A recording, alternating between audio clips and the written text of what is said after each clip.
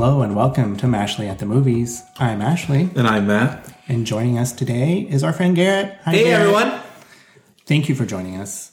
We are here to talk about the new Halloween movie, Halloween Ends. Yeah, so this starts off in 2019. So it's a year after Halloween and Halloween Kills. And the whole intro to this movie is a young man named Corey who is babysitting a little boy, and something really bad happens. And then we flash forward to Halloween 2022, or at least October of 2022. And Corey has become sort of a pariah in Haddonfield. And Laurie Strode is living in a house she bought with her granddaughter. And Laurie seems to actually be doing okay. She's writing her memoirs. She's trying to move on with her life. But, I don't know, a dark cloud forms over her and her granddaughter and Haddonfield in general. And, it's hard. It's difficult to escape the evil that seems to permeate Haddonfield. So that's your sort of general teaser for this film. Garrett, what did you think? So I'm not sure how we're supposed to judge this film. Are we just supposed to say Halloween Ends, this movie, what do we think? Or, so I guess it's a trilogy, even though there's technically four since it's the original Halloween. Are we judging this as like one of three?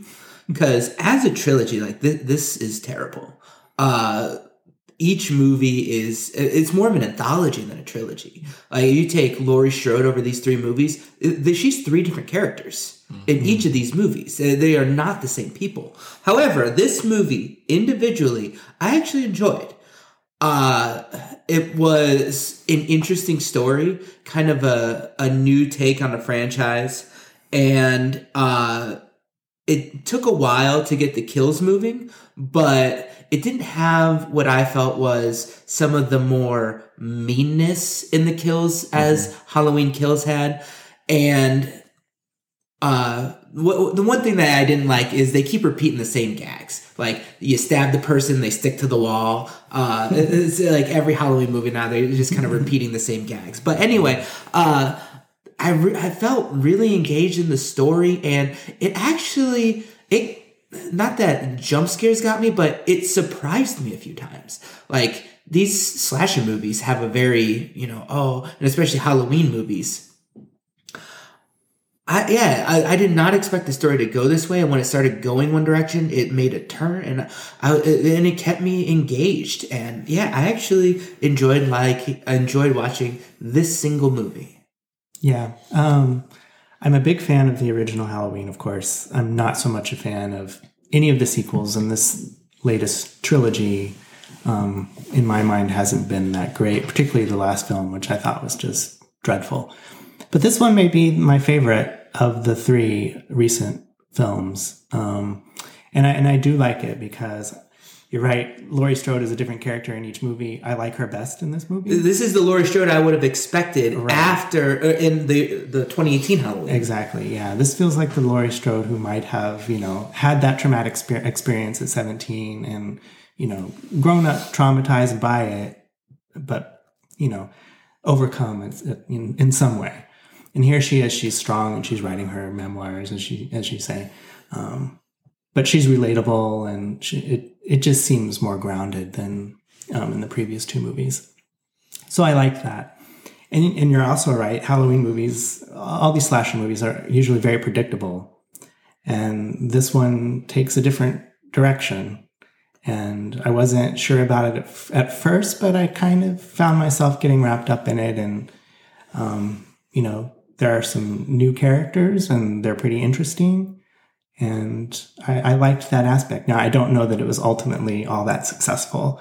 It kind of, I don't know, by the end, kind of whimpered for me and wasn't all that great. But I'd give it points for trying something new. So, yeah, my praise for this movie is that it's better than the last one. And that's not much of a compliment. That's not much of a compliment, but it's quite a bit better than the previous film. So I would agree with that. This is my favorite of the new trilogy by far. I can get into the reasons here in a bit.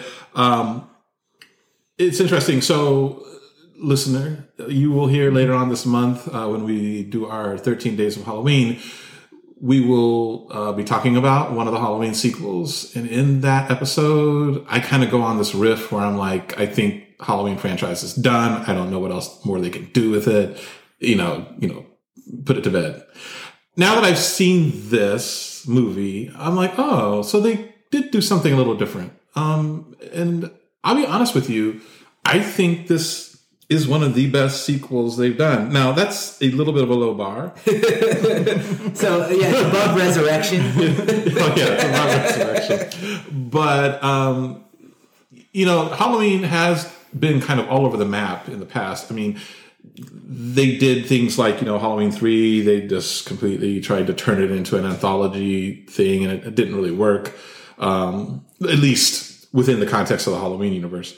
Halloween 6, The Curse of Michael Myers, they tried to go into this whole like druid ritual weird thing. They did introduce the world to Paul Rudd though there. True. But that didn't work. This, they're doing something different, as Garrett, you mentioned, and I think for the most part it does work. It's interesting, so David Gordon Green has been at the helm of all three of these new movies. He's co-written them with Danny McBride. And David Gordon Green, I think one of his early films was like George Washington, which is a million miles from this stuff. He also did, Pineapple Express. He's done a few different things. And he's actually a really good filmmaker. But to be perfectly honest, I haven't thought I've seen much of that in the Halloween 2018 and then Halloween Kills. I thought I saw that here. I thought like I'm watching a Halloween movie, but it's actually made by somebody like really good, like that knows what they're doing. Now, again, this movie was to me very uneven. There were parts of it where I'm like, this is really clicking. I mean, this is good, and then there were other parts of it where I was kind of laughing, and I don't think I was supposed to be. And then there were other parts where I was cringing because I was like, oh, they're doing this. That's just not good. So it was kind of all over the map, but ultimately I liked it. Yeah, so I think just kind of my biggest hang up is it's almost like we're watching the Star Wars sequel trilogy where they're just kind of seeing what happens and like, well, then we'll just figure it out from there. Because in the first two, there were some storylines that I thought were pretty good. I actually liked the first one the best. I thought it had a lot of nostalgia and charm to it. And these last two have been kind of a lot more violent and a lot less charming. But but there were some storylines like, the kind of douchey boyfriend from the first two, he had a bit of a redemption arc. I thought Judy Greer, they were really building her up until they kill her off at the end of Halloween Kills. And but with that, that's kind of why I think this trilogy feels so choppy, is there isn't like one story arc that goes through, because they could have done this whole Laurie Strode is now a militant type, but no, that now she's the Laurie Strode that we remember, that we like. So yeah, it really feels like they just didn't have a very I bet you they just didn't feel the first Halloween was going to be that successful, and then it was like, well, now we got two more coming. And they threw it all together, and it almost kind of makes you think, like, just take Halloween 2018 and then Halloween Ends. Like, that could just be a story. Like, we didn't need Halloween Kills for any of this. So that is completely unnecessary to any story, except for all the dead characters now. Where did they go? But yeah, because it just kind of highlights just how bad that movie was. It's really irrelevant to what actually happened. Yeah, it's funny you mentioned the Star Wars trilogy, because I was going to talk about that, the sequel trilogy, because I specifically mentioned how these 3 Halloween films have been done by Danny McBride and David Gordon Green because it's the same people at the helm for these 3 films. But it does feel disjointed and not terribly well connected like the Star Wars sequels. You had okay, so let's compare Force Awakens to Halloween 2018. Those movies, I think, were fairly well received. People were excited. Oh my gosh, Star Wars is back. Or oh my gosh, Michael Myers is back. Yay, Then you get to The Last Jedi and Halloween Kills, and it divides the fandom. And I felt like, for whatever reasons, both of those second films in each franchise I took the wind out of the sails for a lot of folks for these franchises. And so then it's like, okay, we're limping into the third movie in these trilogies. And this is, I think, a better film than Rise of Skywalker. However, like Rise of Skywalker, this just feels like, okay, well, we're just going to go in this direction. And somehow Palpatine has returned. Yeah. This is, whatever. So, yeah. But I do think this one, kind of like you said at the offset, Garrett, just viewed on its own, this film is pretty good. Again, tonally it has some issues, but it's pretty good. Jamie Lee Curtis, I think, is really good in this. And I think, the star of this movie, literally, is Rowan Campbell as Corey Cunningham.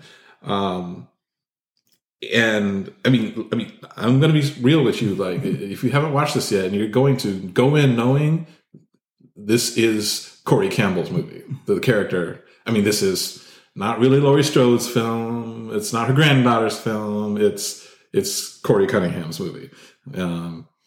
So for better or worse.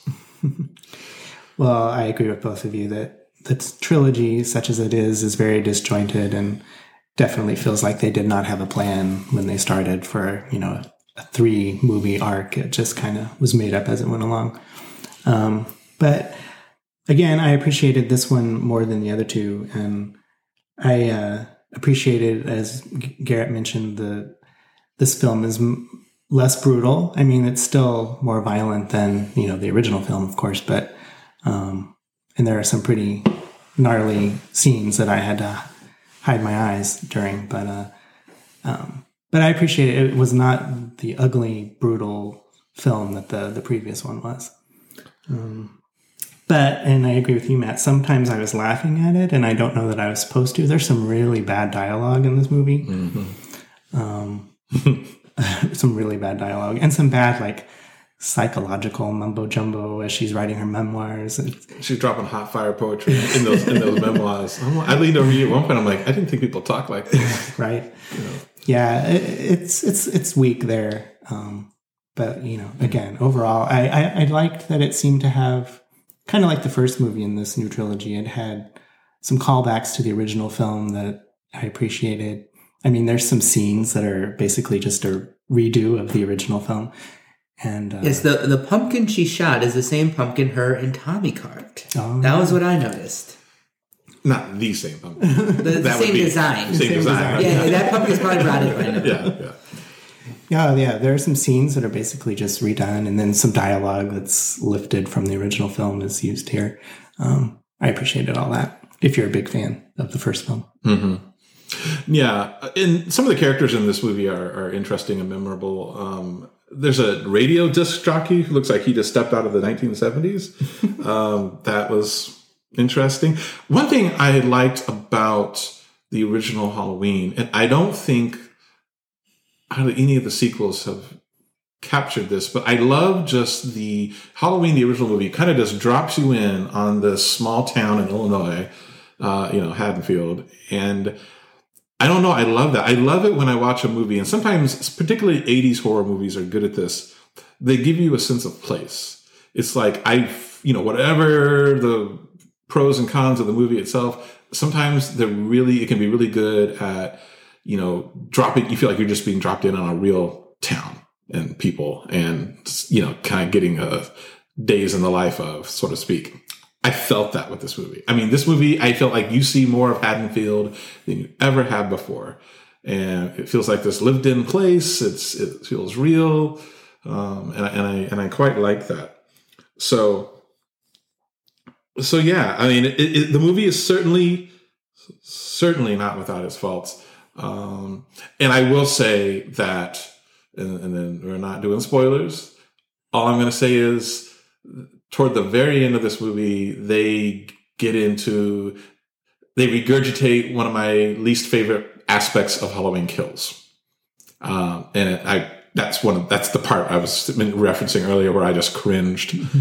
Like, oh my God, they're doing this. And it dropped a point or two in my estimation when they did that. But other than that, I give this movie props for trying to be different. Any final thoughts, Garrett? No, I agree, guys. It's a standalone, good movie. You want to get into the Halloween mood. This is a good experience. It's not for someone who only likes the original movie, but if you want a original horror movie, go see this one. What would you give it out of 10? I'm going to give it a solid 6.5. Interesting. That's what I'm going to give it as well. How about you, Ashley? I'm going to give it a 6.5. And I wanted to mention, too, that I really liked the title sequence. The music was really powerful, and I love the pumpkins. Yeah. The more pumpkins they put in it, the better.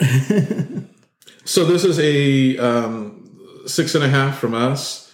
It is on the tomato meter. Currently, this is opening night, but it has 87 reviews from critics and a rotten 45% score, meaning 45% of critics don't like it. And then there's an audience score of 59%. So, it's early days. We'll see how this goes. We'll see. It's gonna go down. I know it is. You think it's gonna go down? Oh yeah. Interesting. Oh, we'll see. Just to be something we didn't even mention. Do not go into this movie expecting Michael Myers a lot. Michael Myers is not in this movie a lot. In fact, I looked at my watch. He doesn't show up until 40 minutes in. So you have been warned. All right. So it's a 6.5 from us. That is Halloween Kills. Garrett, thank you for joining. I'm sorry, Halloween Ends. It's not Halloween Ends. Thank you for joining us, Garrett. Yeah, thanks for having me, guys. Thank you for listening.